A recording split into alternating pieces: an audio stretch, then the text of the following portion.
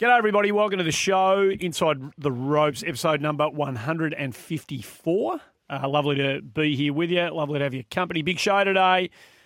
Stacey Peters, Mark Hayes about to join us. Stephen Pitt, Flick Johnson to tell us about the legacy that's going to be left by the outgoing CEO and the impact of coronavirus on golfers who ply their trade internationally. We don't want to be alarmist about any of this, Mark Hayes, but there are some realities that are hitting a lot of people, and golf's being touched by this. Good to see you. Yeah, you too, Murray. I'd rather we didn't have to talk about coronavirus because I think it's been a little bit overblown, but the reality is that it's impacting everyone in so many ways, share markets, medically, travel-wise. It's only fair that we talk about how it impacts golf, and I'm sure Flick will give us a great insight into that. Hello, Stacey Peters. Hello, Murray. How are you? Thanks You for well? having me on again. You're shout for lunch today, I believe. I had a little win on the golf course, so I look forward to hearing from Flick later today, maybe about that. Yeah, or maybe not. We'll certainly talk to Stephen Pitt about that. You two are very cock-a-hoop at the moment, which is quite annoying. Righto, let's get struck. Tyrrell Hatton is now legitimate. He's now legitimate in the eyes of the world.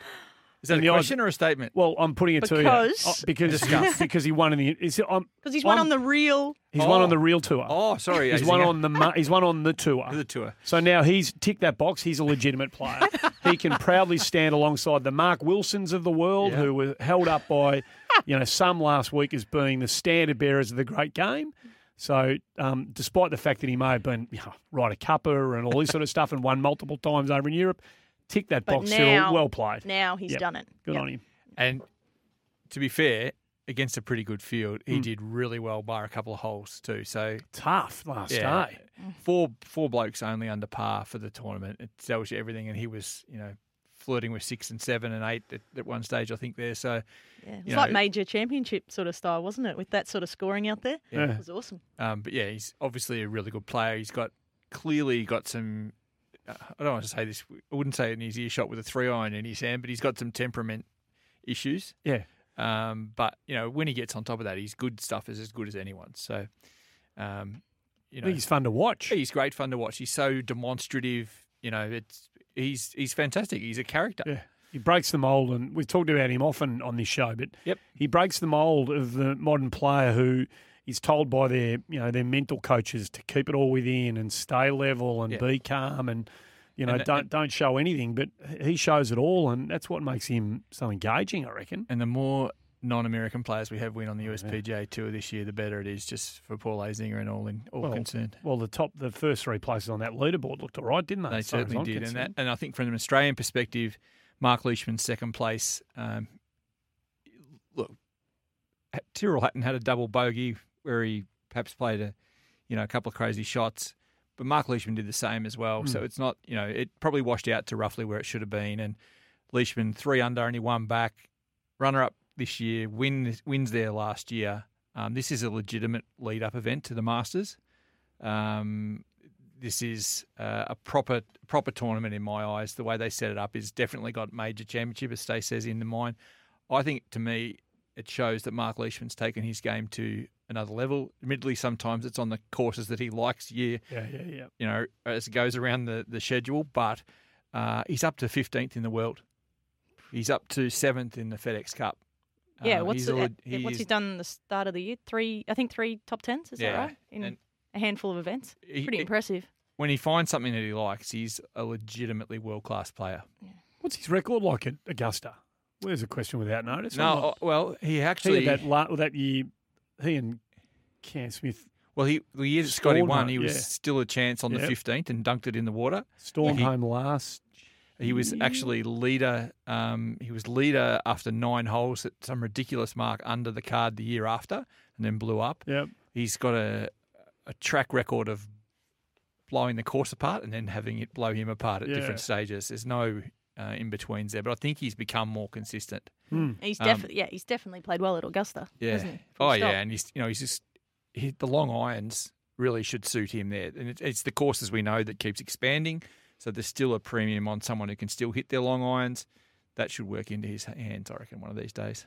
74.5 was just under 74.5 was the field average in the final round, which was the 3rd highest in the tournament history, just to put a number on how difficult it was. I think Arnie would have been happy to see that, wouldn't he? I think he would have. Yeah, my word. I think one victim of that, Andy, was unfortunately Matty Jones, who coughed up a really big chance. Finished tied 47th, but had he pushed on before his last round 81, coulda, woulda, shoulda, he finishes in the top 20, he probably puts a stamp on his next year's card as well, the reigning Australian Open champion, of course. So as it is, he'd moved up one spot to 72. But he could have really jumped into the sort of 40s or 50s there with a big result. So disappointing final round.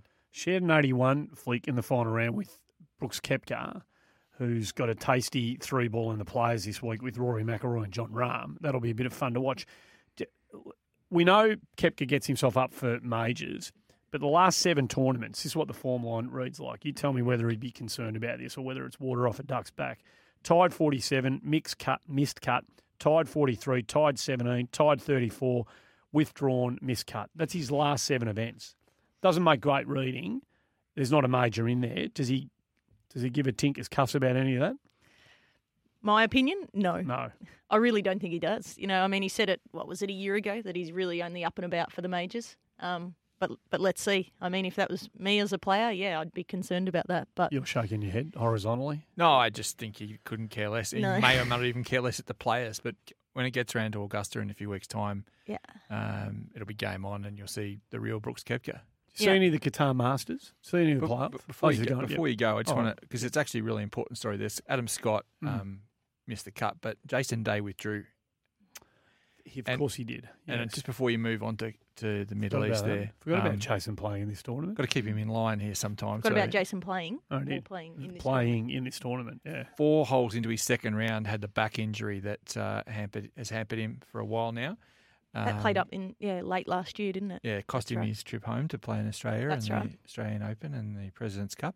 It's claimed him here at Arnold's Place.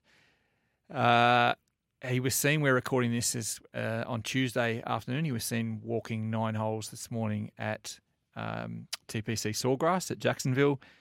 Whether he gets to play this week in the Players, we don't know. He didn't have his sticks with him. He was just wandering and clearly in pain when he was taken from the course. So not today when he withdrew. So he was playing today?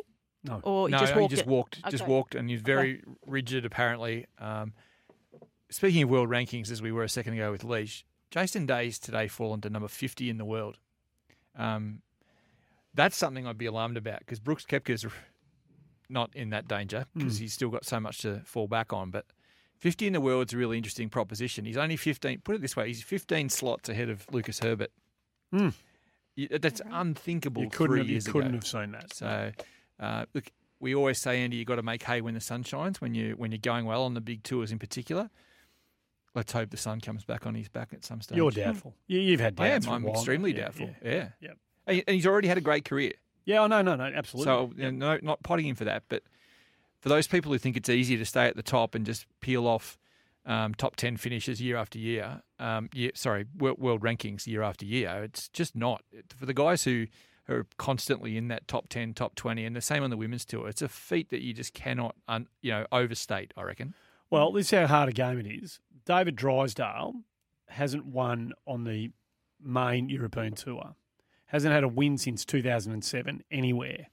He's played 434 events since his last win anywhere, according to my mathematics. The Qatar Masters, he gets into a playoff with Jorge Campillo, and he goes birdie, plays holes putts that should have won him twice, that should have won him the tournament, only to see the Spaniard following him in, and then loses on the 4th playoff hole. Golf's hard. It's hard to win. And this poor bugger, he's going to get a good check out of this, but I don't think it's a bit about that. But it's for him this week, it was about finally getting... How old is he? 43, 4? Yeah. Those opportunities don't come around much. It's hard, isn't it? Like, that's your heart breaks for him a little bit. Not that I'm not David Dry. I don't even know David Dry, so I don't follow David. But then when he gets into contention and you drill down and you see, and then you hear the commentators start talking about the career bio and where he's at in his life as a professional golfer, just give him one. Just let him have one. And you'd think he's done enough, but he's done enough. Yeah. It's They that's hard both to went take. 3-3-3-3 on the first two holes. I mean, the golf was exhilarating that they played, that they produced in that playoff. It was just as good as you'll see. But unfortunately, there has to be a winner and there has to be a loser.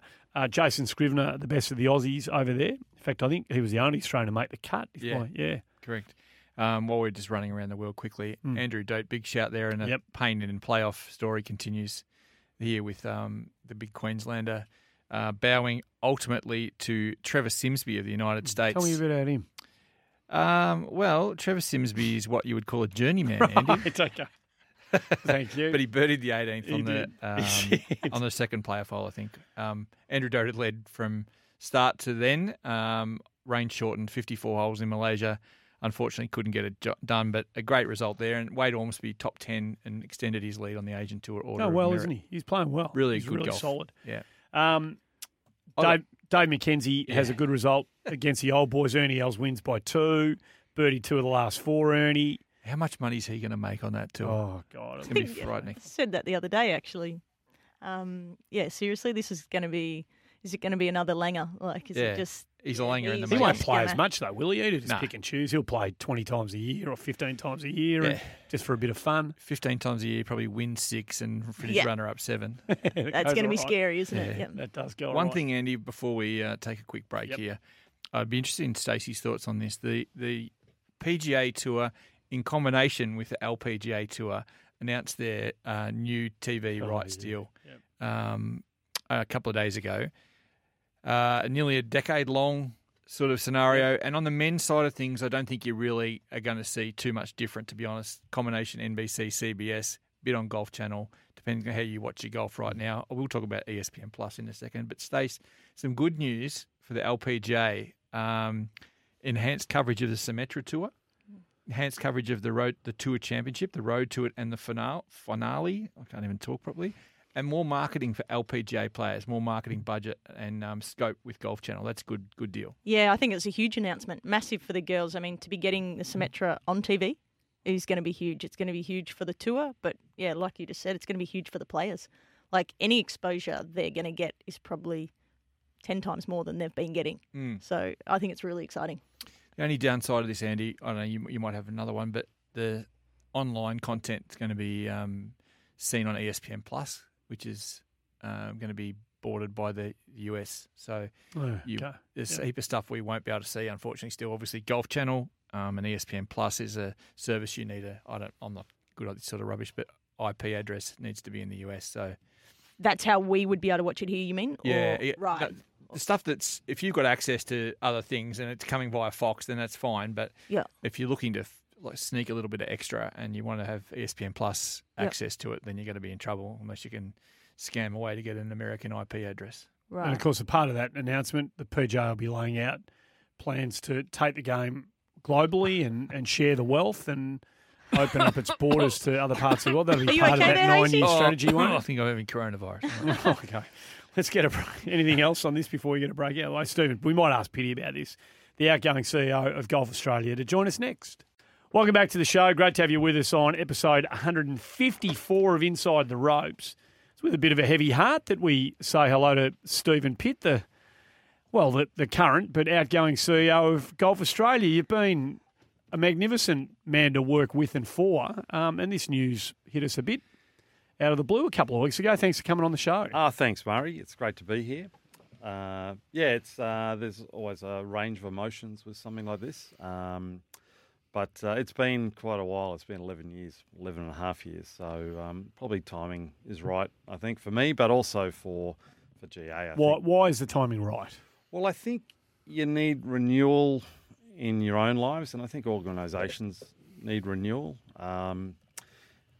For me, I always thought in this sort of job, after about 10 years, you start to maybe become a bit institutionalised in your thinking and those sort of things. Is it hard when you run up, when you have got strong views about reform, and you're in the middle of some pretty significant reform at the moment? Yeah. When you run into people that aren't like-minded and don't want to come along, does that sharpen the need for change? I think so, because for a few reasons. One is, you feel like you're fighting a sort of one-person war, and the last 3 years have felt a bit like that. But also sometimes for the organisation, a fresh face to come in and have different discussions and think about things differently, because you can build up some scar tissue is probably the wrong word, but you can build up some resistance in some of those things over time. And I think particularly for One Golf, I think a fresh face coming in will actually be really helpful for the process. So I think from that perspective, it'll be great. For me, there's always a bit of sadness with something like this. It's such a big part of your life, and I think the wonderful thing, the best thing about my job is the people that I've worked with, the people that play the game, the people that volunteer their time, and the sense of leaving that is quite. I bet it is. Yeah, it's quite tangible, but I guess the good thing for me, I feel like I've built up a lot of relationships that'll endure past me leaving GA. And I think for me, the two things I really wanted to achieve were when I finished to have a sense within myself that I'd done a good job. Because I think sometimes you get credit for things you haven't really done much on, and sometimes you get blamed for things that aren't really your fault. So I think internally, just knowing that you've done a lot of good stuff is important. And then beyond that, I wanted to have really good friendships and relationships. So I think I'm happy about both those things. You'll drop a few on the way out too. You don't need. There's a couple of others in the studio, Pity. You probably don't need to take them with you wherever you go next. I wouldn't have thought. Geez, I was just getting all emotional too, listening to that. Had to just inject a little bit of caustic inside the ropes in here. It was getting a bit too emotional in here. Well, I mean, I'm personally sad, Steve. I think you know that.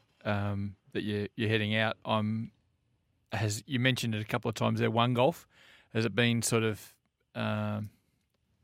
not the straw that breaks the camel's back, but is it too big an ask for one person to get through? Is it a monumental challenge that's facing Australian golf? I think often, if you look at these things, the person that does a lot of the hard lead-up work often isn't there to get to enjoy it, if you like. So that's the road you hoe. But for me, it was something we absolutely had to pursue. And you still believe that, I assume? Absolutely. And I think, the last 12 months have been difficult at times, and not everything's gone as well as we would have liked, but it's still the right thing for Australian golf. It's still the right thing for Australian sport, because sports have got to become more efficient and better governed and better aligned. And so I absolutely have no regrets about that at all. So if we take it as read then that the next person's probably going to push on with that, where do you see Australian golf in 5-10 years? Do we have no GA and PGA and ALPG separately as well? Yeah, I think there's some work to be done on that front, and the bodies do some different things, but I could see a model like that, and I think the way you need to do that is everyone giving up control and having an AFL-type commission structure that looks after the whole game. So that, to me, is achievable. But I think sequentially you need to get One Golf locked in first and functioning well, and then you can look at how you could bring the total industry together. But I think the more efficient you can be, the more we can be aligned so that the PGA teaching pro in the field has a really clear understanding of the vision of the sport and what their role is in growing the sport. Because we've got great grassroots strength. It's how do you bring that all together and point it in the one direction. So, I think that is achievable, but there's a fair bit of work to be done. And I think you need a really big restructure to do it. Does it? Don't go into all the details, all the reasons, because I'm sure there are too many, but do those who are resisting it, do their objections make sense to you? Can you see sense in the reasons that they haven't signed up already? Oh, yeah, I can understand it for sure. And look, it's a big change. And I think in any endeavour, change is always difficult. And I think in golf, it's really difficult because we're pretty good at keeping the status quo. And I do think one of my older directors, not in age, but in terms of service a while ago, Michael Samuels, made the comment, status quo for golf is not a good option. And I do think that's the case, that we've got to be looking at how we change and how we can bring the great strength of the sport and really lasso it together and make sure we're getting the most out of it. From a tournament perspective and where Australian golf sits in the world, what's the heartbeat like, do you reckon? Is it strong? Is it waning? Is it okay? Where does it sit, do you I think reckon? we're currently going well in that space, but it's challenging because it costs, in the men's game, it costs a lot of money to get the top players down here, and the economic model doesn't really work as well as it used to. But you're paying top dollar to get the people that move the needle through the gates. So I think there does need to be some thought about that. Do you look at a different model and trying to build the events up with add-on type events? You know, we look at things like Spring Carnival and how great those sort of events are, and they've become a social event. And it probably doesn't matter that much what horses are running. The purists will shoot me down, but they've become great events outside of It's true. You know, having Group 1 champions running. But so maybe golf's got to look at how it could evolve in that space. The model with the girls is a lot more understandable and sensible. You know, if you link with a really strong tour like LPGA, they've got a great capacity to bring a lot of their best players down. So that model is more, I think, sustainable into the future. So yeah, I think we're in a tricky space, but Australian sport is like that. I mean, I think someone was talking to me about Southern California has 14 professional teams and has about the same population as Australia, and I think we have 79 that we're supporting. So the model in Australia is really tough, and there's a number of sports that are finding that at the moment. Our sponsorship markets is more competitive than most other places, and sponsors are looking for a bigger return on investment, perhaps than some other places. Doesn't it highlight what you said before, though, about the need to does. restructure? It does, because we've got to keep evolving and keep changing and keep being more efficient. And I think that's the case for all sports, but particularly for golf. So you mentioned the women's model, and Stace knows about this better than Hazy and I do, but the collaboration that tournaments down here have with the big two tours, how close have we come? And I know the PGA has, the European Tour connection, and the Victorian Open is developing those connections. But how close have we become to laying out a raft of tournaments across our Australian sweep or Australian summer that are all co-sanctioned? Has that been? It's tricky, Andy, just because. I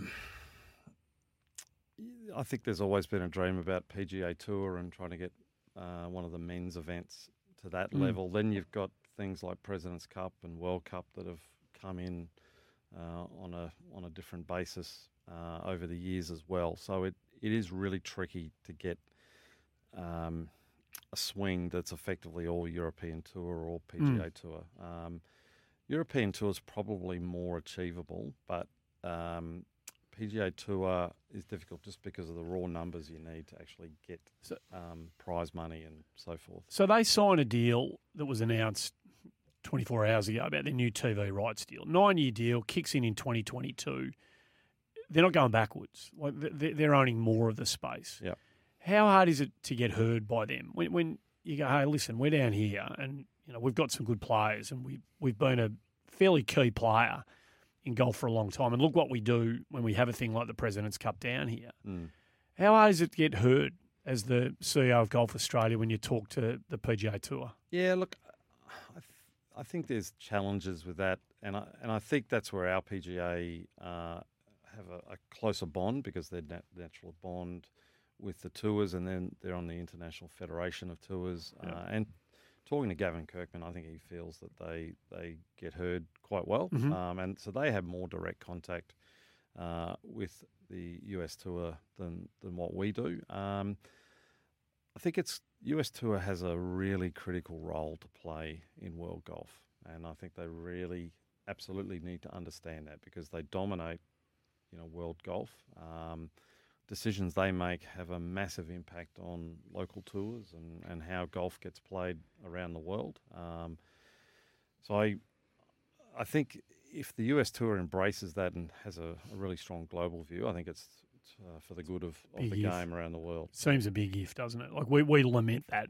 Yeah. I'm sure you'd probably tune in occasionally, but we lament that routinely on this show, and we get a bit fired up about it from time to time. But it does seem it's the big if out there in world golf, isn't it? Yeah, it is. And I think what we've seen the US season lengthen, and that puts pressure on dates. And I mean, dates are one of the biggest issues for tournaments. Because you're always trying to dodge international events. Of course. And you're concerned about, well, we'd rather not run up against the Ashes cricket test. Yep. Do you feel like you want to rip the gloves off and just go to war and, punch on for Australia? I know you've always wanted to represent Australia, Steve. Do you feel like this is, you could really make a name for yourself here? Look, I think you just got to understand that different organisations and people within organisations have different interests, and I think the challenge for golf is how do you make sure there's a global view for the game, and what is good for the game should be good for US Tour and should be good for Australia and those sort of things. So it's about how do you create a mindset on bringing people together, and look, we're not part of the International Federation of Tours, but Gavin said they do talk about global issues and. But from my perspective, there's more that can be done to help tours, because effectively, if Australian golf, tournament golf, dies or disappears, it has a negative impact on the game globally. We need flag bearers for the game, both men and women, coming from around the world. I mean, look at Sanjay Im, just his last sort of 12 months have been phenomenal, and he looks like he's going to be a superstar. How great is that for golf around the world and in the Southern Hemisphere? It's great for President's Cup too, of course. Now, firstly, Steve, don't listen to Murray about who you've got to keep your relationships with, okay? You make those choices on that one. Don't. After you're cleaning up the opposition on the weekend, you too. So there's going to be more about that in a minute, I think. We won't need to go into that on the podcast. It probably needs a whole podcast, Murray, if you want want to the do tax that. department finding out about that. No, I just wanted to ask Steve, through your time, and obviously Vision 2025 has been you've been a big driving force behind that. Have you been happy with how that's gone the past couple of years and happy with where it's headed, I guess? Yes and yes, although that's probably between Vision 2025 and One Golf would be the two things I would love to have been further down the path on. And someone asked me a while ago, what do you want your legacy to be? And it would be around having a game that's really attractive and healthy for women and girls around Australia, because I think that's great for Australia, it's great for the women and girls in our lives, but it's also great for golf. I think golf needs that. So I would have liked to have been a bit further down the pathway on that, but I'm still quite proud of the work that was done to set it up and to create the vision and to package it together and bring people together to buy into it. And the work to employ people like yourself and Shiloh to be the face of this movement is really important. I think they were good decisions. I'm not just saying that, Stace, because well, thank you. You're a wonderful golf partner. Thank you. And thank you for being the driving force behind all of that, Steve. Do we put this on the table right now, this golf thing, or do we keep going? Wow, I mean, these two, Andy, it's making me sick. I'm glad you're in between them, actually. Oh, there's a love fest going on. They've fleeced Brad James, our high performance boss, and Felicity Johnson, who will be on the podcast a little later. They've taken them to the cleaners yesterday. Maybe we just get into it in more details when Flick comes in, actually. So. Yeah, maybe, because I don't think I want to hear Steve talk about this, to be honest. You got a question? Well, I've got a couple of questions. One, Steve, just linking what Stace said, which was a serious question, and what we were talking about before. A lot of people, including some voices on this podcast, talk about the success of the Vic Open format, and you were talking about the challenges that lay out in front of the Men's Australian Open.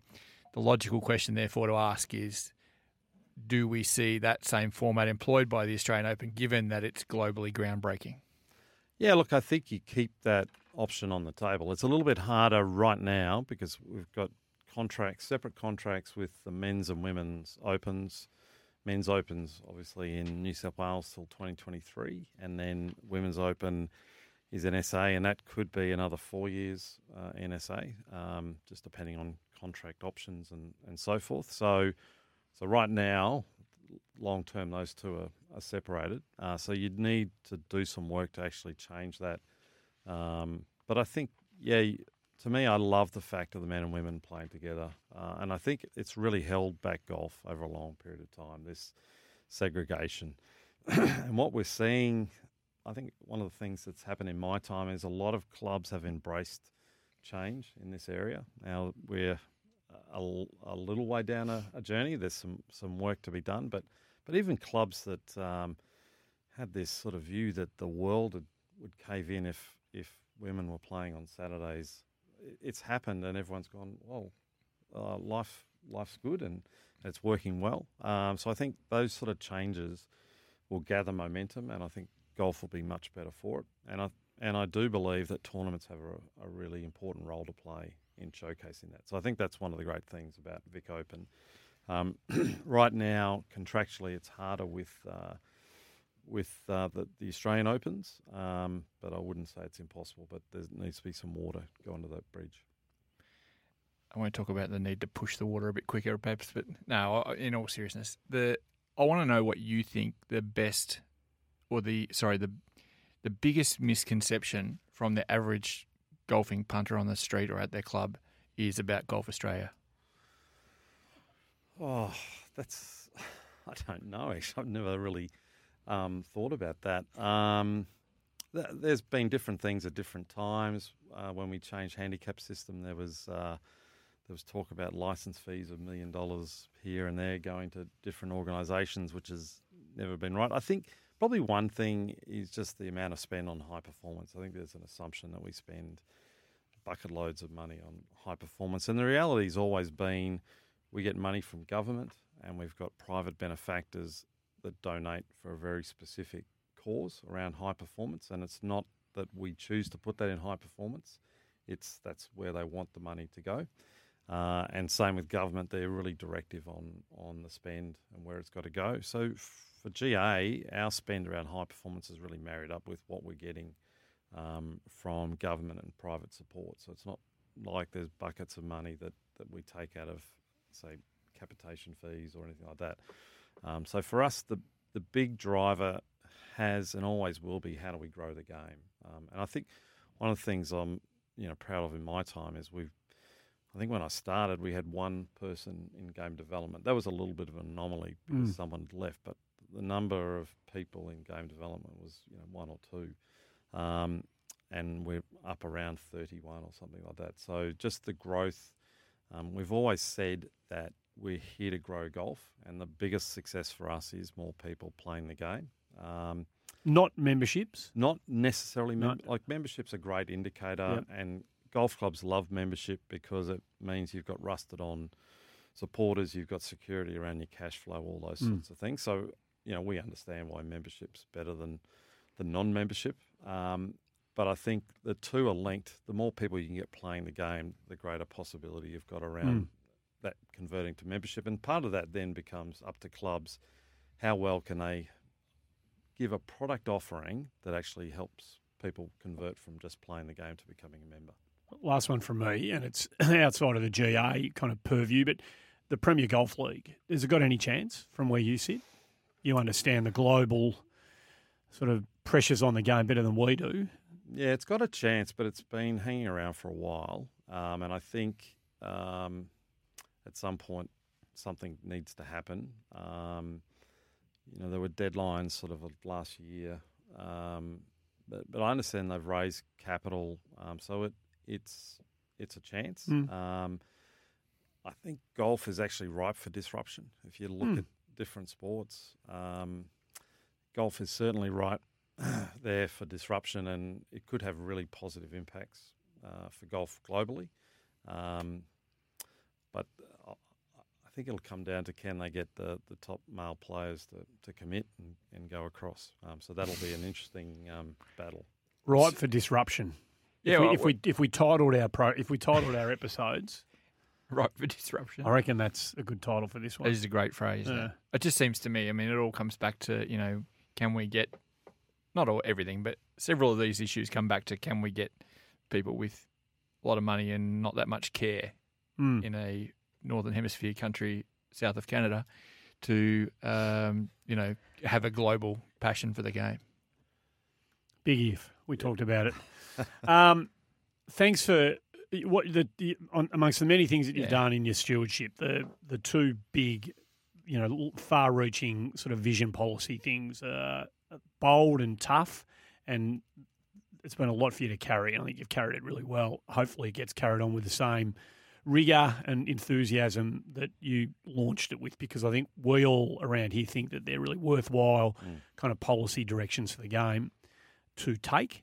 And we'd love to see the work that you started get finished. I'm sure it will. Yeah. I mean, my job is a great job, and I'm sure whoever comes along next will approach it in a similar way and understand what's important for the game and bring passion and drive to make those things happen. And for me, it was an incredible time in my life. I know when I started, I had about 6 weeks down in Melbourne and had to go back to Brizzy for Christmas because my wife was finishing off her school year up there. And when I sat down, I said, I think we've made a really bad mistake with this job. She said, why? And I said, I think they need someone a lot smarter than me.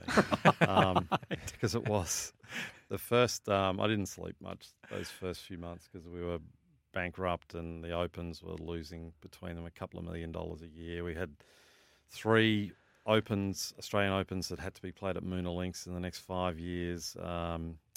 MFS had gone under. We had a countdown clock on the wall as to when the administrators could take that money back from us. So they were pretty worrying times. So sort of to be sitting here in 2020. You must, when you put it that way, it feels like you've come a long way in a pretty short period of time. Like you actually forget about a bit of that, don't you? Well, you do, and I even forgot about it because I've only thought about it because I've had to the last sort of month thinking about leaving. So you think back on that, and the first couple of years were incredibly tough. We had our commercial director left on my second day. We couldn't get a TV network to take the Australian Open. Staff turnover, we had 44 staff leave the organisation in the first couple of years. Out of a staff of about 30, we were down to 17. Like, it was pretty tough. It was funny. I had in my credenza, I don't know why it was there. There was a half-drunk bottle of gin that was sitting in my credenza when I arrived, and I think it's actually still sitting there.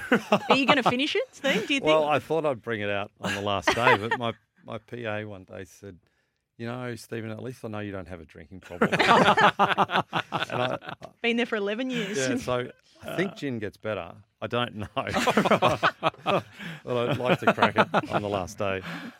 Get Blakey to try it. He's the expert in that, wouldn't you? That's true. I reckon he would. Yeah. Yeah. I want to thank Steve too. Yeah, you should. On a personal perspective, I think you've been, exceptional to deal with before. I worked with GA and then be not only a boss but a friend, and I appreciate that more than you know. And there's going to be knockers. There always are in all aspects of this role, but I think you've done so much more than positive than negative. Thanks. Thanks, Hazy. It's been a tough one. It's a tough one. There you go. Yeah. Thanks for being a good friend of the pod too. We appreciate you coming on. Pleasure. Good on you. Stephen Pitt, the outgoing CEO of Golf Australia. When do you finish up?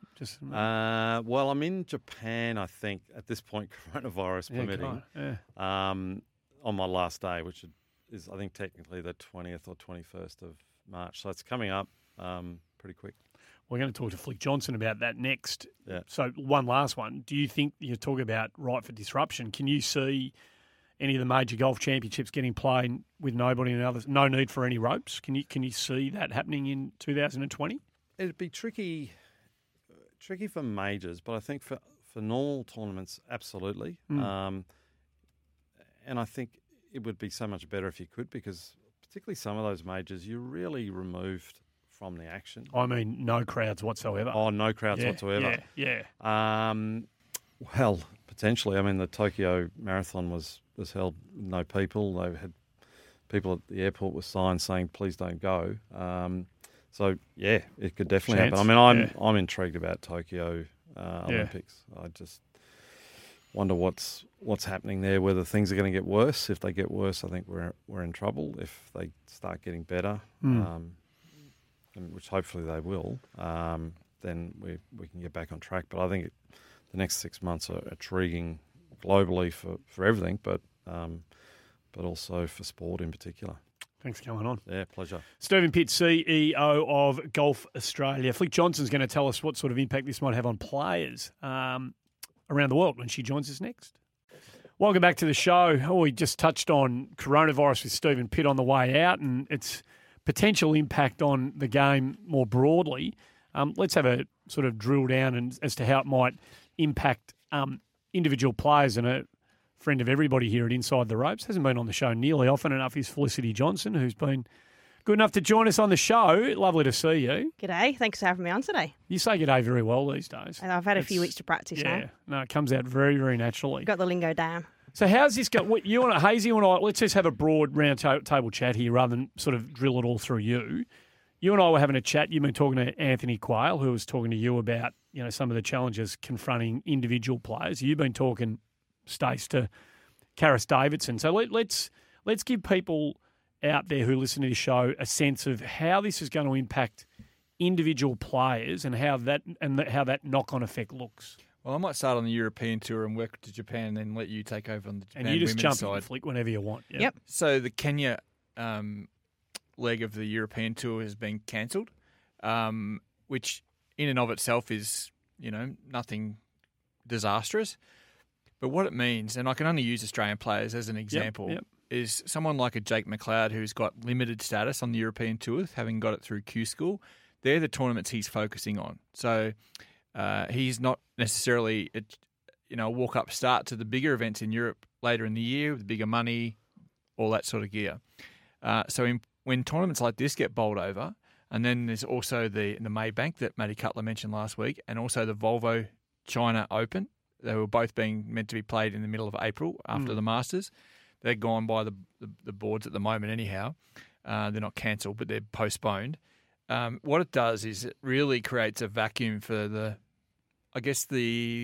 lesser known players. Yeah, second and third tier players, right? And when and where do they play? So in talking to Anthony Quayle a little bit earlier, they're basically on hold, the men's tour in Japan.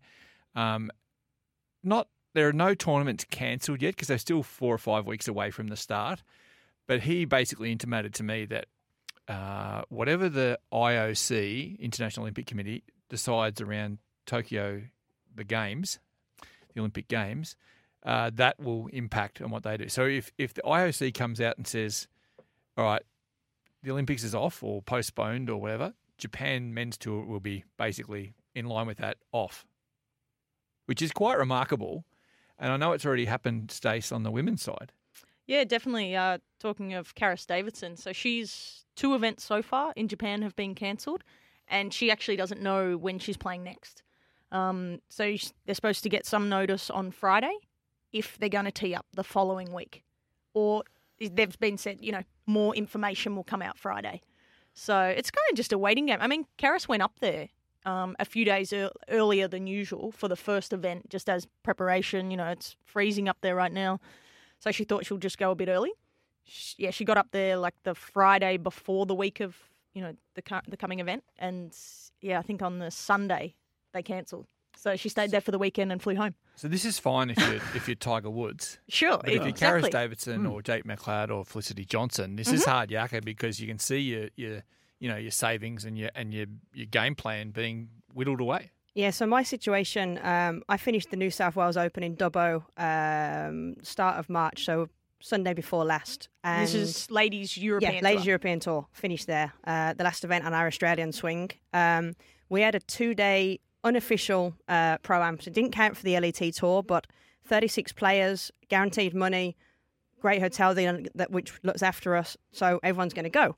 So most players went straight after the New South Wales Open from Sydney to Abu Dhabi. Direct flight, got there fine. I thought I'd come back to Melbourne for a few days, see some friends, hang out here, and then make my way there Wednesday night.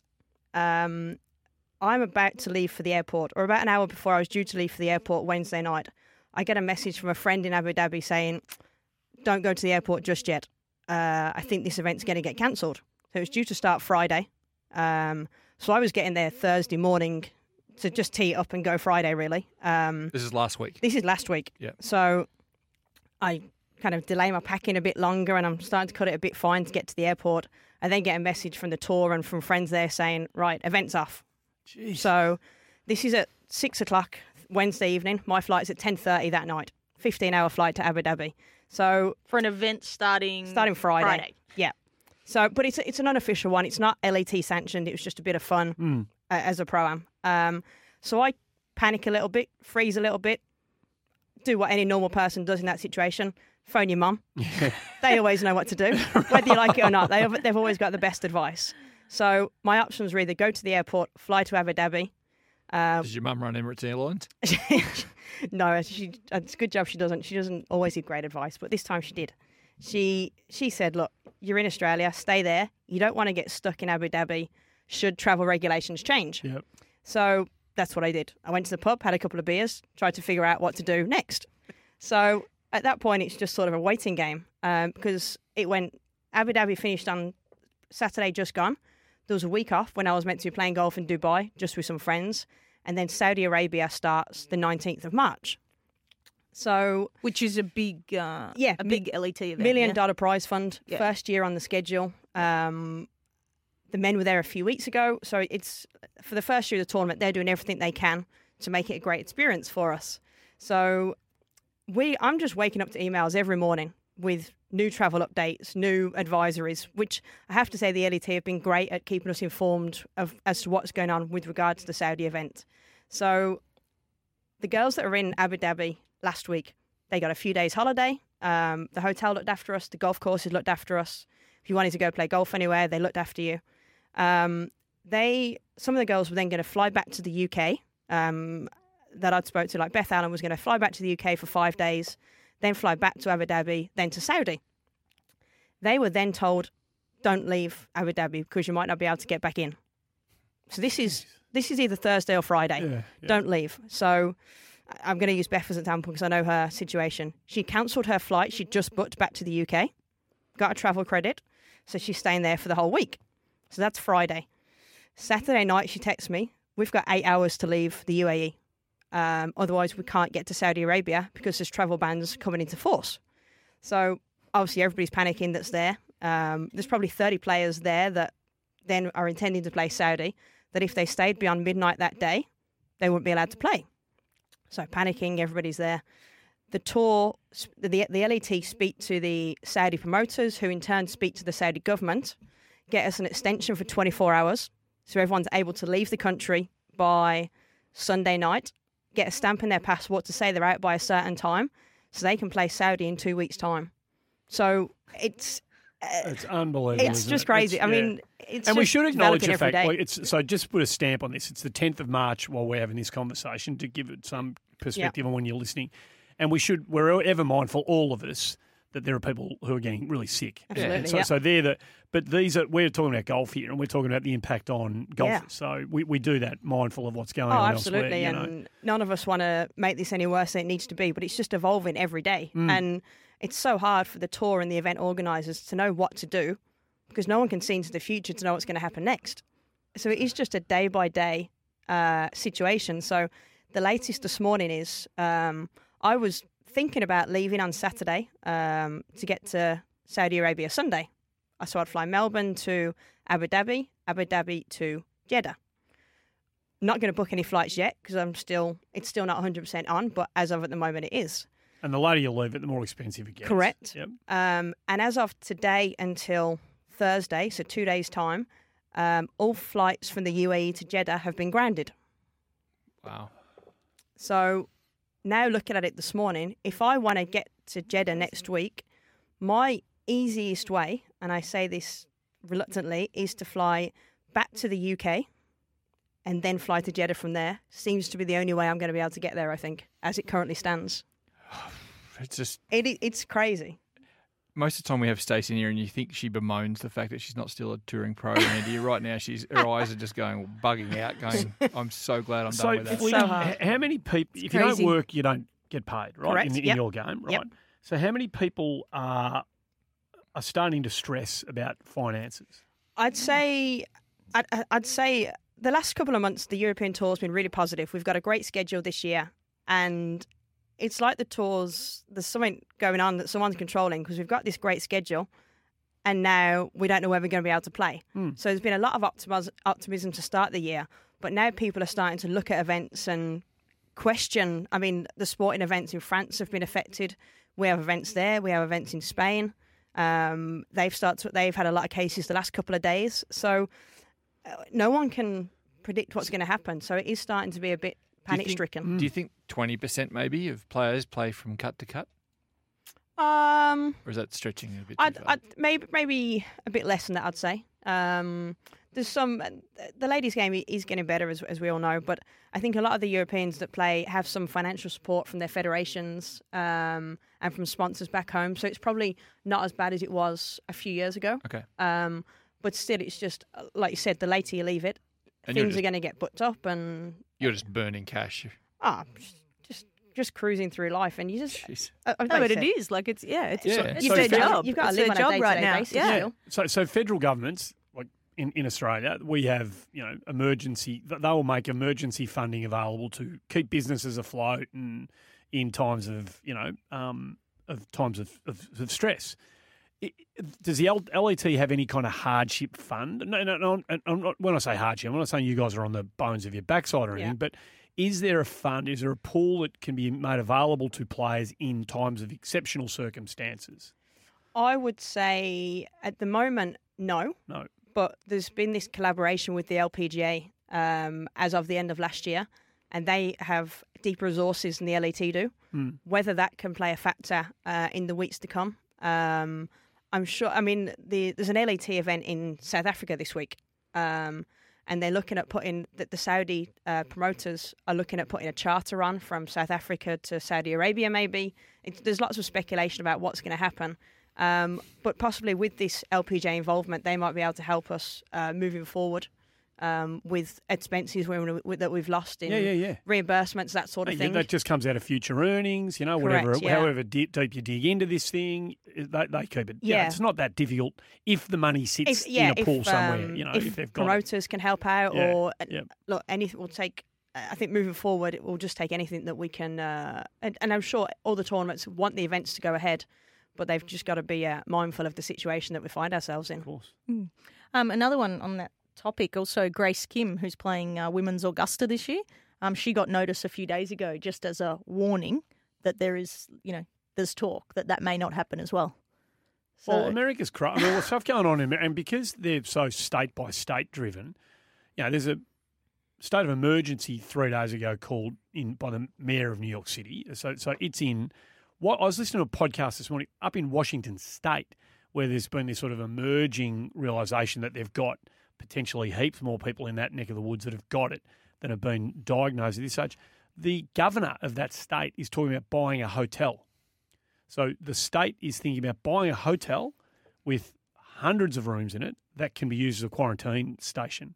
So if you've got it, if you displace symptoms because the hospitals can't cope, off you go. You're going. So this is New York.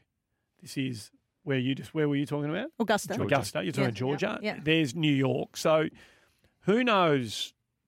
And it's easy to be alarmist and, like you say, be gripped by panic at a time like this. And I know you're a bit, you're needing a bit more evidence, Hazy, than what currently exists. But whether some of these decisions are being made out of for the right reasons. Yeah, and if you look at the tennis got cancelled yesterday Yeah, at Indian Wells, yeah. which is obviously a massive event, and That's in California. and then A&A is coming up in California. Yeah, it almost I feel it almost sets a precedent. If a massive ATP tournament gets cancelled, then I'm not sure how other events can go ahead. Yeah, it sets legal precedents. For Yeah. sure. That's what I was thinking That's with what I'm A&A. thinking. because I was like, well, if they've cancelled Indian Wells, I'm like, why can then the ANA go ahead? You think, I'm fascinated by the fact that you just said Grace Kim got the warning from Augusta Yeah. National, because what's the difference between the Augusta National Women's Amateur and the Masters the following Correct. week? That's where So- I was going with that. Yeah. Well, Is that on the? well, look, again, it wouldn't stop me from going. If this was my once-in-a-lifetime trip plan to go to the Masters, Correct, I'd or be the like same. Grace, I'd be going in a heartbeat. Yeah. You know, If she has that choice. Yeah, when do you next get the chance to play in this event or go to a tournament as a spectator? But likewise, if you are somebody who's a bit concerned about this stuff and easily rattled, you know how jam-packed you get in around some of those greens at Augusta.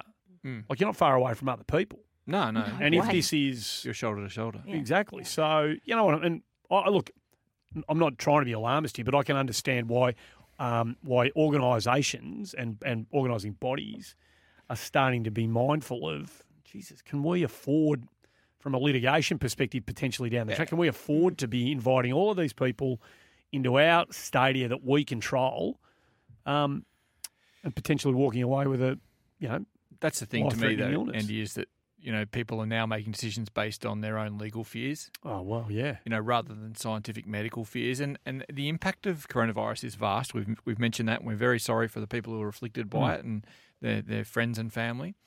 But to me, the impact is so much less than so many other things. And this isn't a medical show. Let's not worry about that. But, the flu claims, not infinitely, but multiple times more issues that it creates than what this is doing. But the scare factor that you're mentioning, the scaremongering, is just off the charts, and it impacts people. And people who don't have contracted jobs like Flick, it's really starting to bite, and there's going to be bigger ramifications other than just medical ones. So we'll have to let you go. As we sit here right now, what's immediately in front of you? When do you have to make a decision in the short term about what's next for you?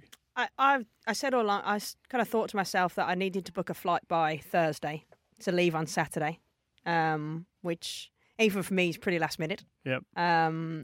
But I'd like to. Well, I do think we'll have a decision by Thursday or Friday. Okay. Just because people have got to get there. I know a majority of people are a lot closer than I am coming from Australia, but they can't just leave it till Sunday and then cancel it. I don't think they've got to give us a little heads up. And for me, this situation isn't going to improve. Coronavirus isn't going to disappear the next few days. It's going to get a lot worse before it gets better.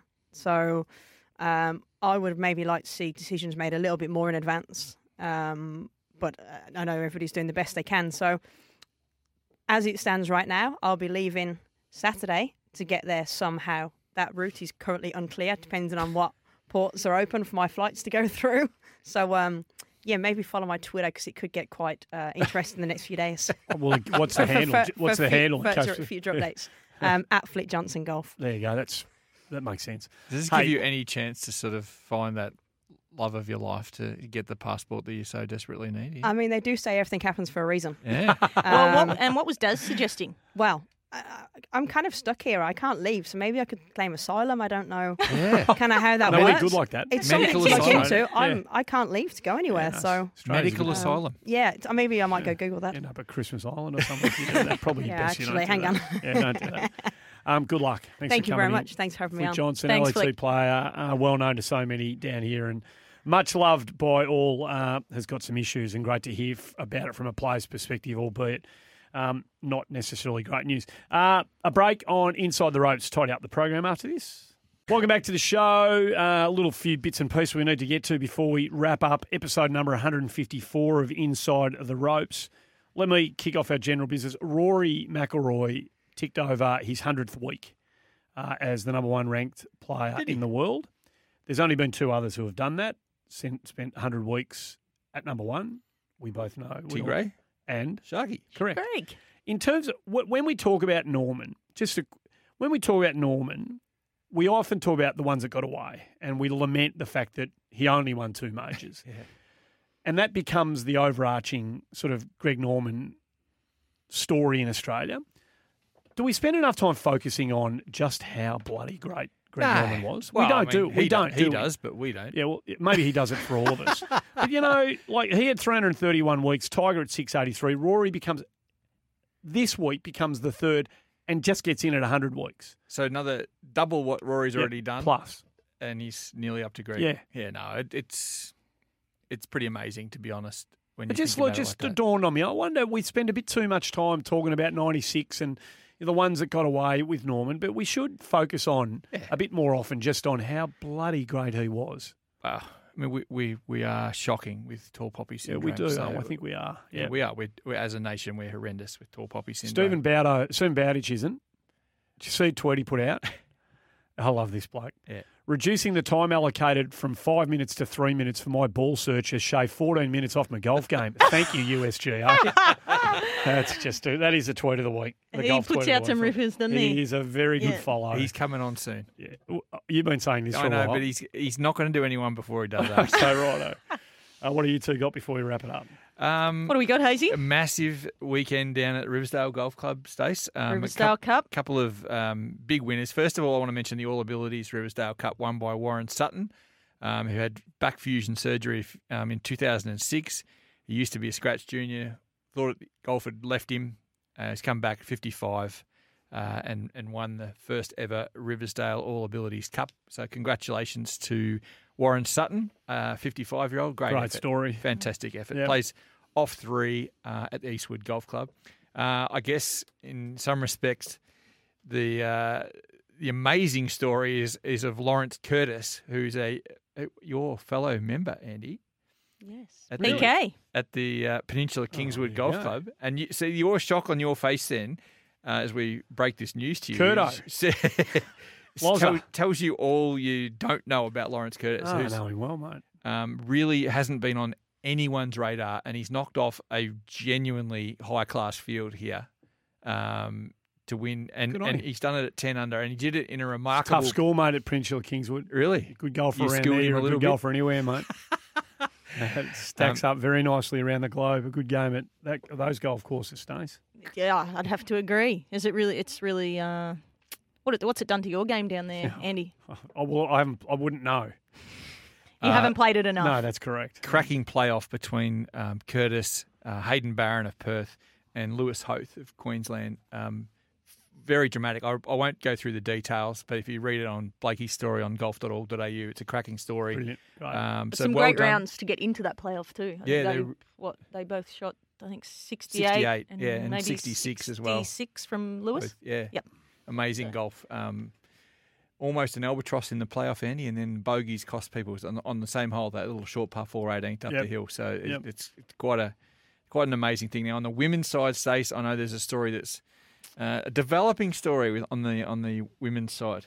Well, yes, Janeth Wong came out victorious by just a slim margin of 6 shots, I think. Wow.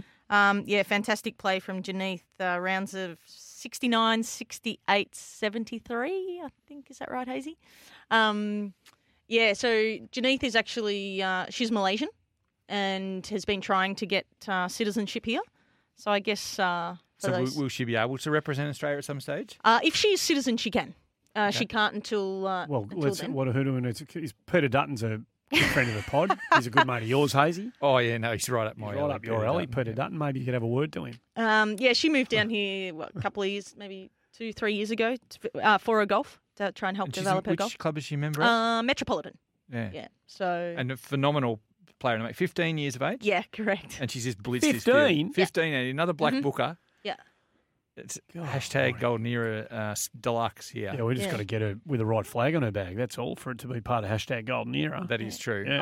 I met her when she was in Malaysia. We actually used to see the same coach, Stephen Giuliano, up in Malaysia when she was probably about this high. I've got some that cool, right? yeah, I got some cool pictures Yeah, awesome. together that she brings up each time that That's great. each time we catch up. So, hopefully, well, I don't know if you say for Australia or for her, if she wants to get citizenship and it does come through, then good for her. And another link to Malaysia from a Queensland perspective this week too, Stace. Yes, actually, we did touch on the golf in Malaysia last week, but Laurie Flynn, the amateur, tied 16th in the professional event up there with 8 under par. So great good event. golf. Yeah, Good going. Great for him. He's really he's showed some promise in some professional events. So Big lefty, Andy. He Good to see- smashes yeah. it. So 13 under 15 one. miles. That's Yeah. good going. That's really good. He smashes it, Laurie. Yeah. He's a little erratic. I hope he doesn't mind me saying that, but he's good. He's good. shot A wild 66. A wild We lefty. love a wild left. There's been a couple of those who have gone all right over the journey. That's true. Not only Wild golf left. either. That's correct, on and off the course. Hazy, some better than others. And also on the Symetra Tour, Yeah. we only had we had 3 Aussies playing: Robin Choi, Steph Na, and Julian Su. But Robin Choi was the only one to make the cut there and a T34. Okay, So, very good. first Symetra event for the year. So, Andy, some more news on the high performance side of things. This week we're going to announce. Bugger it, I'm going to announce it here. I know we're going to technically do it later in the week, breaking but news, I'm going to, that's going to all happen here. I'm going to announce the Golf Australia rookie squad for 2020.